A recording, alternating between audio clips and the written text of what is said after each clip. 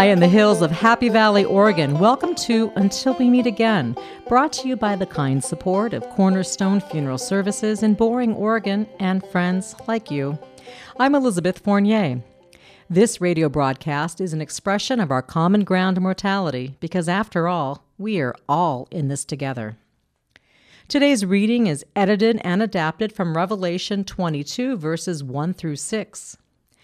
Then the angel showed me the river of the water of life, as clear as crystal, flowing from the throne of God and of the Lamb down the middle of the great street of the city. On each side of the river stood the tree of life, bearing 12 crops of fruit, yielding its fruit every month. And the leaves of the tree are for the healing of the nations. No longer will there be any curse. The throne of God, of the Lamb, will be in the city, and his servants will serve. They will see the face and his name, and that will be enough for them, because there will be no more night. They will not need the light of the lamp or the light of the sun, for the Lord God will give them light, and they will reign forever and ever, the angel said to me. These words are trustworthy and true. The Lord, the God who inspires the prophets, sent his angel to show his servants the things that must take place soon. My guest today is Mark Anthony Waters, who likes to be called Mark. He's the author of 3 Days in Heaven and other books as well we'll get to. He lives in Dallas-Fort Worth, Texas.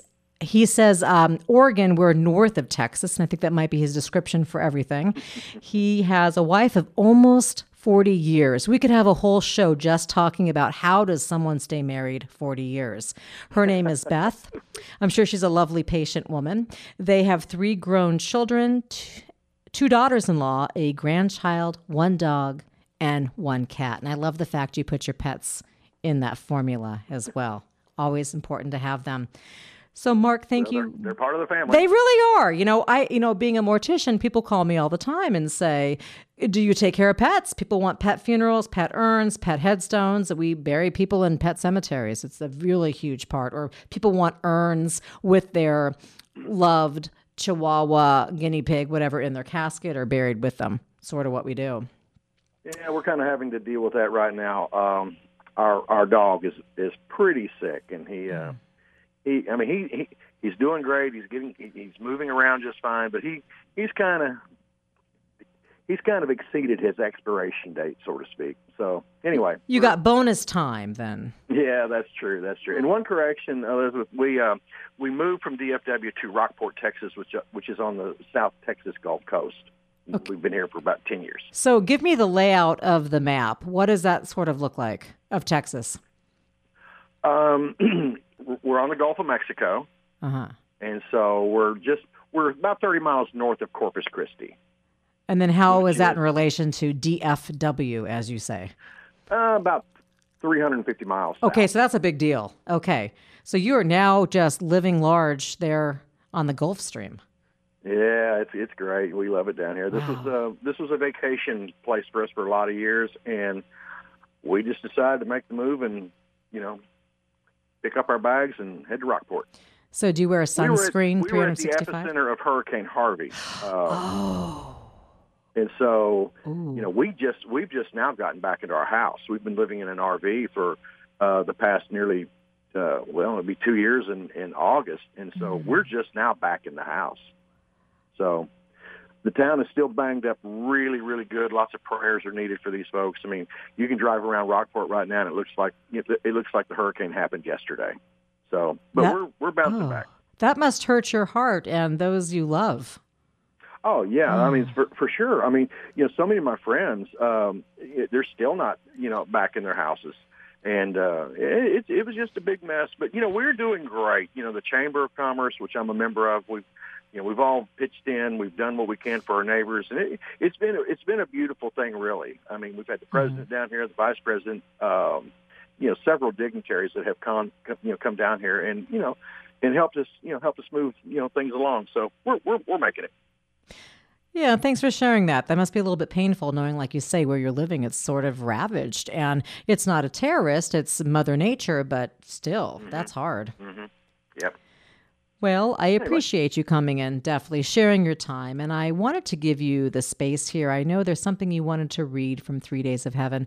Do you want to set the stage prior and give us the backstory of what you're going to share, or do you want to share it and then kind of tell us what we heard?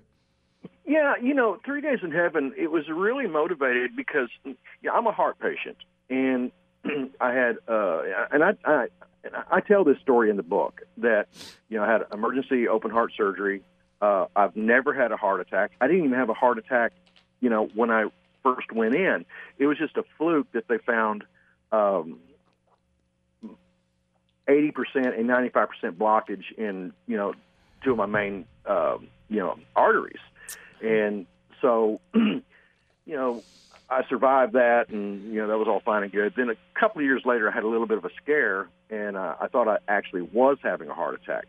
And after I left, I just told myself, I've got to write something about this. I'd already written a book, so this was kind of my second. And so, it was all really motivated, by the things that I went through as a heart patient. But this one thing, so to kind of set the thing up, Tony, the main character, quote unquote, dies and goes to heaven and meets up with God, Jesus, and Moses, and on a heavenly golf course of all places. Yeah, there's lots of golf in the book. yeah. Well, I'm a golfer, and I don't know why, it just kind of made it worked for the story that I wanted to tell, and my viewpoint of what heaven might be like. But anyway, he spends a lot of time up there learning about faith, what faith means, what faith is, and how to move that faith forward. And so anyway, this is a little part here that I really like, and I'd just like to read that if I could. You bet. But anyway, God says, forgiveness leads to faith, and faith becomes the foundation for continued forgiveness. When they come to believe and accept the truth, it is then they will find me, and I will be waiting. Then God continues. Let's get back to the story. Sometimes good people do bad deeds, and sometimes bad people do good deeds. A man who steals a loaf of bread to feed his family, is that sin? And then Tony says, I don't see how it could be. And then God says, well, guess what, sport? It is. And as I said, sin is sin, but sometimes the sin is shadowed by the greater good. I'm fair and compassionate. On top of that, I'm in the forgiveness business, and that's fine by me. I'm not as mean and tough as some would have you believe. It's a lot less stressful to forgive than to persecute. If I hounded everyone who sinned, heaven would be a pretty lonely place. And then God whispers behind his hand. This is something that cracks me up. And I've seen some doozies. Love, faith, and forgiveness go a long way. You people should try it sometime. Anyway, he continues, and he says, he stands beside me, and using one of his fingers pokes me in the side. Do you read the Bible? And then I confess that not as much as I should. That's okay. You're a busy man. Then in an instant, he raises his voice and shouts, make time. There's a ton of useful information on those pages. Considered a guide for living. Some say it's a bunch of gibberish. It's not. They are inspirational words by inspired people and approved by yours truly. Do you know what my favorite verse is? And then Tony goes, there are so many. Which one? Romans 8:28. I rub my chin and say, I'm not familiar with that one. Figures, I'll paraphrase. All things are for the good to those that believe in me. So you can clearly see the picture. I said all things are for the good, not some things, not every so often, or when I feel like it, but all things, all the time, for those who are faithful and believe. Get it? Got it. So anyway, there's a little bit of, that going on. I mix a lot of humor with the book. I never, I've been challenged of the somewhat irreverence of it, turning God into more of a human figure. But that's kind of how I feel. We did all the things that we needed to do to get to heaven, so why shouldn't things be a little bit more on a personal one-on-one basis with God? So that's kind of my take. I think it's your view of heaven. Right? I mean, I think we could look at it like there's a man on a big chair with a big stick who's going to say mean things, or it can really be more beautiful, because if you've lived a beautiful life, why wouldn't it be your version? Well, yeah, I saw the movie, What Dreams Might Come. Am I saying that right? With Robin Williams, where his wife had committed suicide? I don't get out of the house much. I don't know. It's about a 15-year-old movie, but anyway, I think it was called What Dreams May Come. But anyway, the vision of heaven there was just beautiful. I mean, the landscape, the everything. That's kind of how I see heaven. But, none of us really know. I'm writing that down. Thank you. I'm getting to the point where my husband and I are saying, okay, we don't spend much time together besides funerals and hospital visits to the morgue and all that. Let's do something else. And so we've been discovering that there's beautiful television out there. There's Netflix and there's Hulu and there's all these things. So I'm writing that down and we will watch that. And I'm going to email you back and probably tell you what a fantastic movie it is. Oh, it's amazing. I mean, it'll rip your heart out, but it's kind of like my book. You go through these emotional things, but then you get to the last line of the last chapter, the last page, and you walk away smiling. And that's how that movie was. But anyway. Why specifically did you choose Romans 8:28? That's been one of my very favorite. I love that. And I like the way that I explain it, that, it's done, Once he has said it is, and nothing changes. And that's why I explain, not every once in a while, not whenever I feel like it, but, all things are for the good to those that believe in me. And so, and I go on to say, oh, by the way, let me finish this. Okay, so got it. But it's tough to accept some things and trust there's a good in there somewhere. It's called faith, Tony. And no, I don't expect you to do a tap dance when something bad happens. But trust me, those who believe will survive no matter what. And that's true. And, like with my sister, I told you about my sister that, she committed suicide several years ago. It's been about 15 years ago. And that was tough. That was the hardest thing up to this point that I have gone through. And, but I got to thinking, where is there any good in this? And I still struggle with that. But there were some things that did come out of it. A lot of my faith was restored. I had a clearer understanding of why people do take their lives, and that it's not, folks that are, the easy way out, or they don't care about anybody else. I mean, there was a deeper understanding, and I got real involved with suicide awareness and prevention. And as a matter of fact, we have a chapter down here for a suicide awareness program. As a matter of fact, it's the first one in Texas. So I'm really proud of that. And that's I don't know, maybe that's where the good is. I don't know. That's amazing. Congratulations. That's really hard work, and you're doing it. Really, really strong work. And also, I've learned that you also owned and operated an adolescent drug and alcohol treatment program. Mm-hmm. Yes, ma'am. That's okay. So you're this saint or wonderful person on earth, right? I mean, I think, doesn't God give us this power and these, oh my goodness sakes, the love. I think that some of us have a little bit more of a brighter light inside us than others, and you truly not only have that, but are using it for great things. Well, I appreciate that. Well, that's the truth. Gosh, could you just tell us a little bit about any of that work and how that either changed you, how you felt you could help somebody? Are you talking about the drug and alcohol business for the kids? Any of it. I think that's all. Everybody's really heading to an end, right? They're heading to a demise if you're really part of that, or if or even you're dealing with the suicide of somebody. So just could you kind of paint us a picture, tell us a story, just something of how that touched you and how profound that was for you. Well, the working with kids, I mean, I loved working with those kids. And I worked with a lot of the socioeconomic disadvantaged kids in the Dallas-Fort Worth area. I had 3 centers. We were making just tons of money, and we poured it all back into the business. And I guess the thing that affected me the most, we had a lot of gang kids.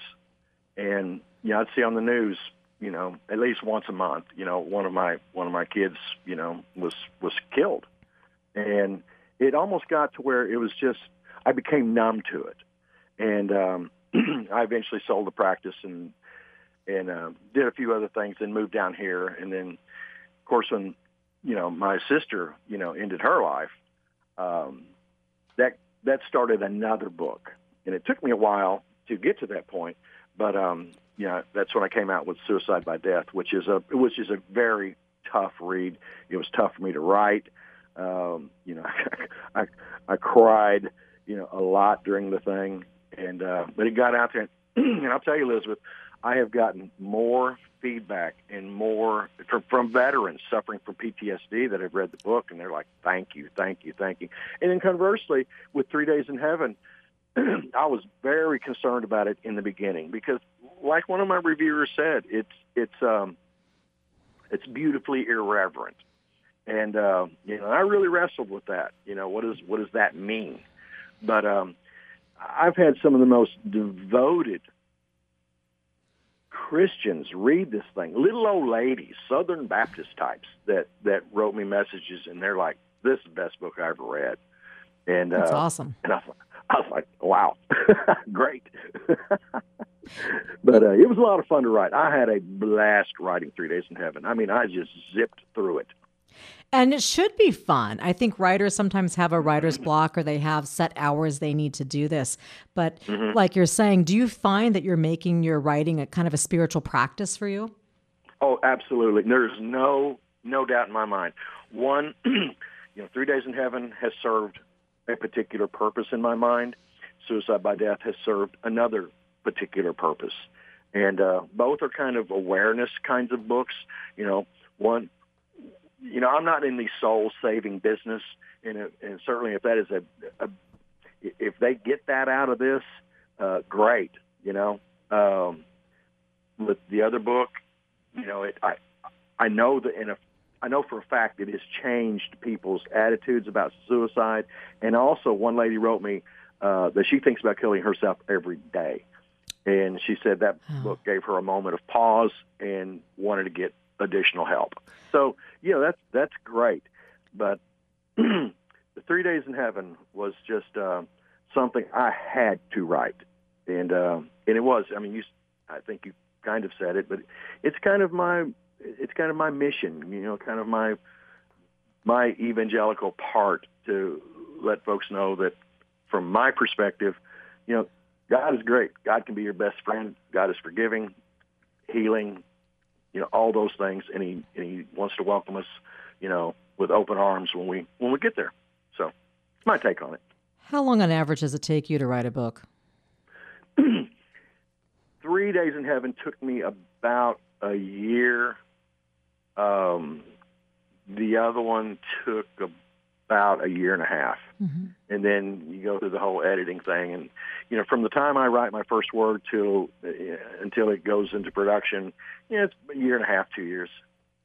Can you think back to either one of the books? What was something that you had to edit out of the book that you really loved and wanted to share, but you had to do it for length or continuity, or someone else told you that you needed to get rid of it?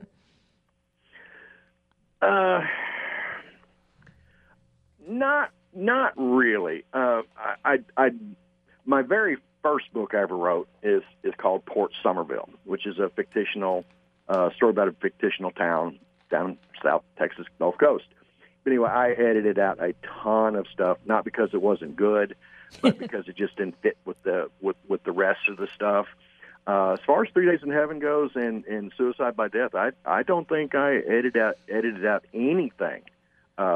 Except just the normal editing, but I didn't drop any major scenes or anything like that.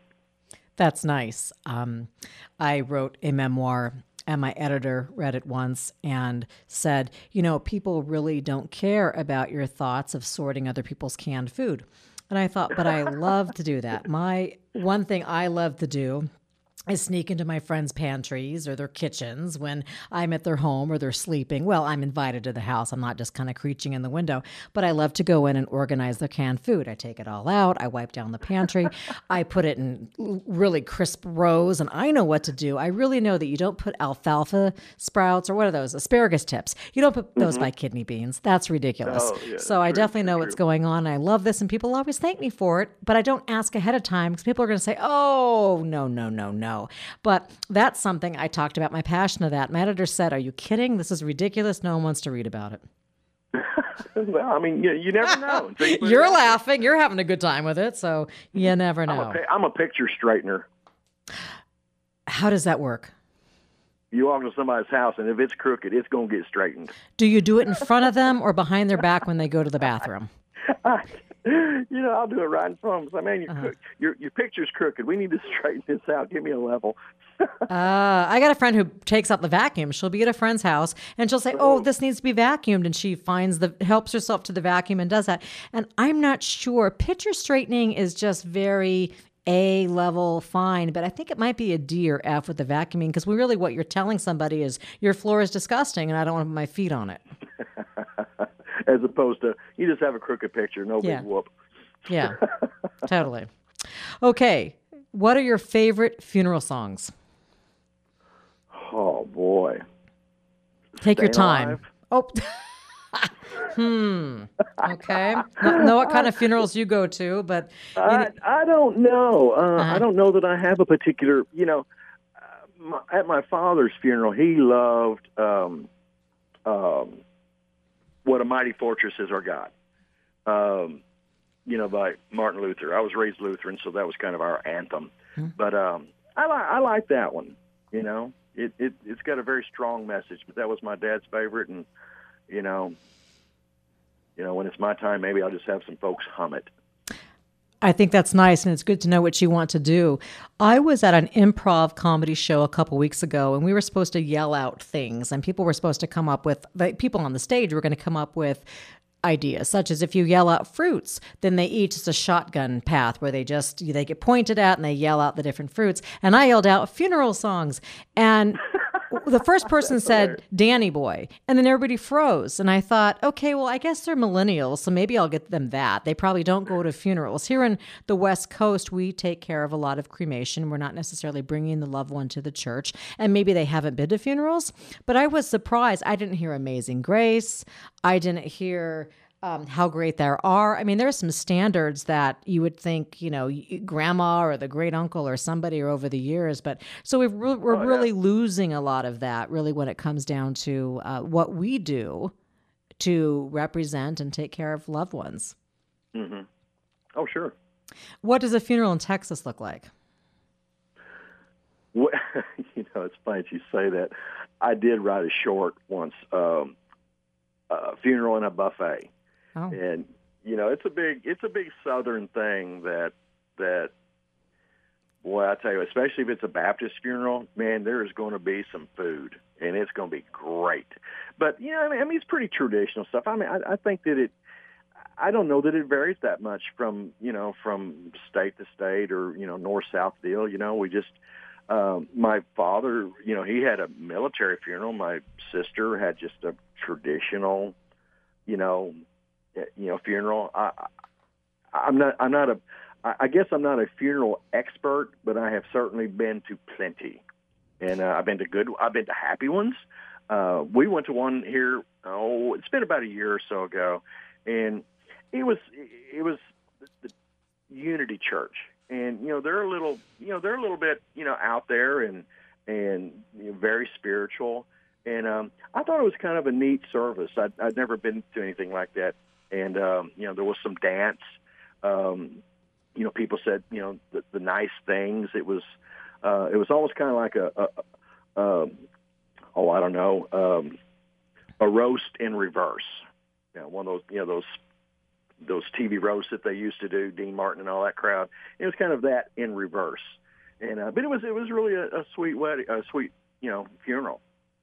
What do you think about the concept of a living funeral? And this is something which was in a movie a couple years ago, and it was called Get Low, and it was the idea of Robert Duvall was in a small town. He was very not liked, and he went into the local undertaker, and he gave money, and he said, I want a funeral party. And he paid the undertaker, even though he wasn't deceased yet, to come out to the house and create this stage and chairs and create what you would do for a funeral, except for there's no body in a casket. And he wanted all the people to be able to say whatever they wanted to say about him while he was alive. And that's a kind of a different situation. But let's say a little lady is going to be turning 80 in about a year, and she's really excited about that, but her health isn't so good. So she decides, with the help of her family, she's going to have an 80th birthday party, and that will technically be her funeral. So it's a living funeral. All the things you would be saying about her and getting up and making toasts and the stories and the accolades, she gets to hear them. Isn't that? I think that's a really, really beautiful concept. Would something like that fly? I think that is too. Texas would go with that? I could do that. You could do that. I'm in no hurry to go, but you know what? I'm ready to go. Because you know that there's a golf course up there? I hope so. I'm taking my clubs with me. I'm not a golfer. And as I was reading, I thought, oh my goodness, okay, he likes golf. And I was reading more. And I said to my husband, honey, this book, it's all about golf. And he said, well, let me read it when you're done. So that's up his alley. So, yeah, that's great. I appreciate that. But it was great. It was great. And I like the humor. And I know you were concerned this might be a little bit irreverent, but I thought, nope, I see nothing irreverent in it. I just see you having the viewpoint of this is my personal journey to heaven. And this is what it might look like. I will. I know we're running short on time, but I will tell you this one thing. There's a priest here in town, a Catholic priest, who had gotten wind of the book. I mean, this was before it even came out. He saw the cover, and it intrigued him, and he wanted to meet me. And so we talked about it, and we chatted. And by the way, he's a 3 handicapper in golf. I have no idea what that means. That means that he's a great golfer. I mean, he is professional caliber if he worked on his game a little bit more. But anyway, he was giving me a little bit of grief about the book. He thought some things were not appropriate, but he was very respectful. And anyway, we said our goodbyes, and I picked up a Bible that he had on one of his end tables there. And I said, Father, not to compare the significance of the two, but, a lot of people have a big problem with this. And if they have a big problem with mine, great. I'm in great company. So. Coming from a priest, that's okay. Yeah. But, I could really care less. I wrote with my heart. And, more than not have really enjoyed the book. So, I'm pleased and zero regrets. Nice. And I know that you want to share it. You told me about a generous offer you want to make to listeners. And listeners out there, if you've enjoyed listening to Mark, email him at Mark, which is M-A-R-K, Mark at markanthonywaters.com. And the first 10 emails he receives, he will send you his wonderful book, 3 Days in Heaven. You've been listening to KKPZ 1330 AM The Truth. Thank you to my guest, Mark Anthony Waters, at markanthonywaters.com. And until we meet again next week, be excellent to each other.